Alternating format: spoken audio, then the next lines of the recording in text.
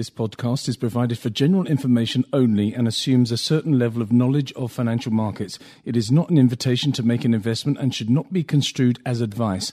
The views in this podcast are those of the contributors at the time of publication and do not necessarily reflect those of Investec Asset Management.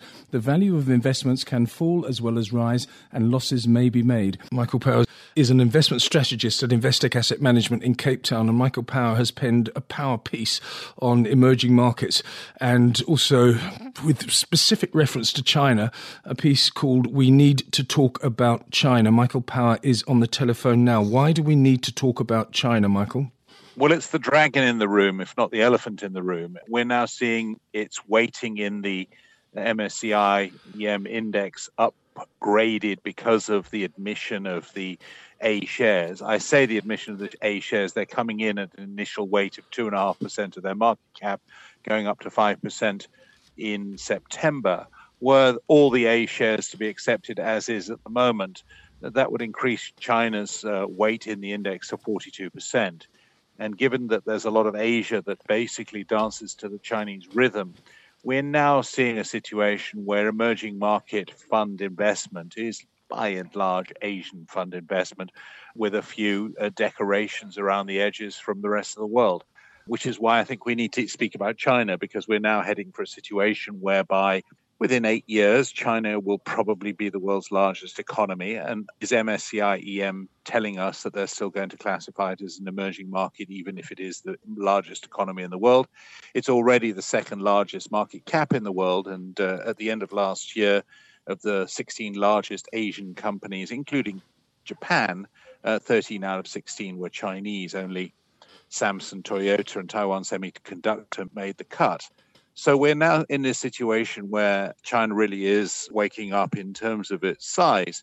And it's the system that reflects the measurement of that is just not growing fast enough to accommodate it. Okay, the way you introduce your We Need to Talk About China piece, you say the following. In the past, the investor would have been broadly right to call the end of any emerging market party by monitoring the twin tides of US dollar liquidity and the mineral commodity price cycles. If one of these two tides was ebbing, the US dollar appreciating, mineral prices falling, the emerging market party would likely be drawing to a close. If both were receding, the party would almost certainly be over.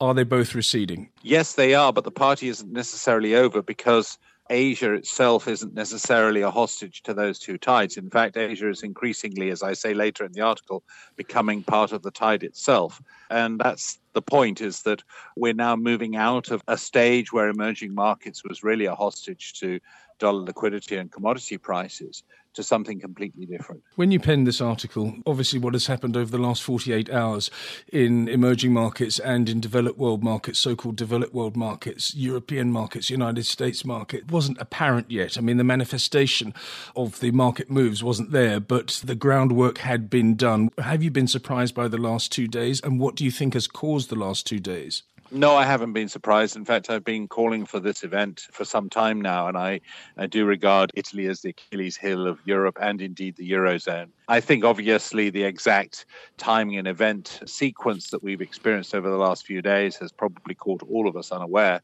But the underlying reality of Italy is that it's an accident waiting to happen. Its debt to GDP ratio is 135%. It's 10 times the size of Greece in terms of economic size. Its debt is 7 times that of Greece, has unfunded pension liabilities of 350%. It's the largest bond market in Europe, larger than Germany, France, or Britain, fourth largest in the world. And it's basically got by the grace of Draghi over the last 6 years, keeping interest rates at unbelievably low levels and buying up Italian government bonds into the ECB balance sheet. And the total purchase is not just Italy, but all of the South, basically, is 2.3 trillion euros now, on top of which there's a backdoor mechanism by which Germany has been supporting the South through something called Target 2.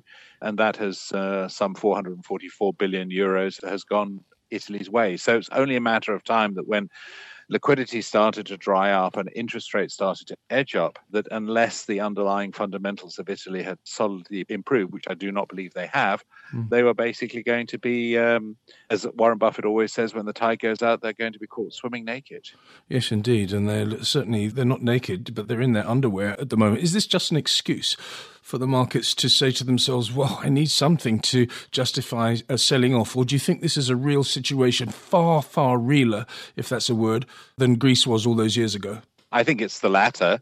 I think that in any case, markets were coming towards the end, that we saw yield curves were flattening. We see the DXY, the dollar index, had started to get stronger again. There were other events taking place, Argentina, Turkey, that were not directly connected to this.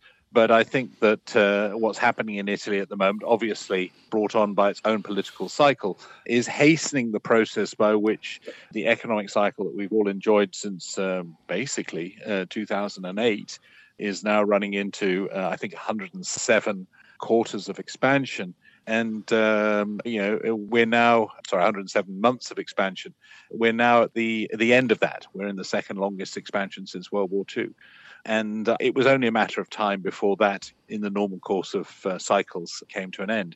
I think this event in Italy is essentially bringing that all about very quickly. Where does China fit in with what we're seeing in Italy and what we're seeing on the world's markets, not just equity markets, but also capital markets, which is another interesting story, because I noticed that the US 10-year is in the low 280s now, where it was 3.10 plus just 7 or 8 trading days ago. I think what's happened is that everyone will be affected, China included, but China will probably be least affected by the buffeting that we're all going to face in the next few months. And when we're out of this on the other side, come 2020 or whenever, China's relative position will have jumped up even further. By my estimation, we're only 8 years away from China overtaking the United States to become the largest economy in the world. And maybe this whole experience we're about to go through over a couple of years will speed up that process. I don't see China as being unaffected by this, but I don't see it in any way being knocked over. What do you mean by experience? Please put it in black and white for a layman like myself. Have the last 2 days been a precursor to something more meaningful and more lengthy? Yeah, look, the name of the game at the moment is a giant game of chicken between the optimists and pessimists as to when the next downturn stroke recession is coming, with the optimists who generally look at the world through American glasses, holding out for 220, and the pessimists who are increasingly looking at the world through Japanese or European glasses, now calling 2019. And it's only a question of probably an argument over 6 months as to who is right. So, the thing that I'm suggesting at the moment, that events like Italy and possibly Turkey, Argentina, and various other possible accidents that could happen could pull the time frame closer towards the pessimistic perspective, so we could see something happening in like a recession in 2019. I spent a very lazy Saturday afternoon a couple of weeks ago watching a film called The Perfect Storm with George Clooney and Mark Wahlberg, I think, was in it. This little boat kept on rising above these giant waves that were buffeting it, etc. And at one stage the skies cleared and you thought they were going to get back with their load of tuna or whatever fish they were catching, and then suddenly the storm came back again and this massive wave in the end got them. Is this a massive wave now, and is the little boat with George Clooney as its skipper the emerging market world? I like the analogy, but I don't like the implications. Look, I think that this could be I think if Italy is, we're just talking about the Italian boat here, I mean, that Italy is facing some sort of reckoning in the next few years. It hasn't seen its wages rise since 2000. The size of the economy hasn't risen since 2000. Productivity is bad. Demographics are the worst in Europe. Unfunded pension liability at 350% of GDP. Bad debt ratios in the banks around 20%. There is a lot in Italy that needs to be tidied up. And I don't think it's going to be done, to be perfectly honest, within the confines of the euro, as much as I think that, in abstract, it's probably a good thing for them to stay within the eurozone. I think that this could just break the structure. And I'm not sure how much the Northerners, who truly found it very difficult to bail out Greece, are going to look towards Italy and say, can we bail out Italy? The Financial Times summarized it by saying that Italy was too big to fail and too big to bail, which I don't quite know what the consequences of that combination is. South Africa, where do we fit in? Probably a make weight in the emerging market fraternity. South Africa is often at what I call a bad news overweight, which means that unless it's somehow precipitating the problem itself, it generally speaking doesn't do so badly on a relative basis in a downturn like this. However, that doesn't mean that it doesn't suffer on an absolute basis. It'll come down, but perhaps not as much as some of the others that are even more exposed than we are. Are you a little bit scared, Michael Power? Not if I look at the world as a whole, not if I look at the world that includes China and emerging Asia and indeed India. No, but if I just put on my Western glasses, yes, I probably am. Fascinating stuff and intriguing and also a little bit scary to me anyway. Michael Power, thank you very much for your time this evening. That's Michael Power, investment strategist at Investec Asset Management, sometimes in Cape Town. In South Africa, Investec Asset Management is an authorised financial services provider.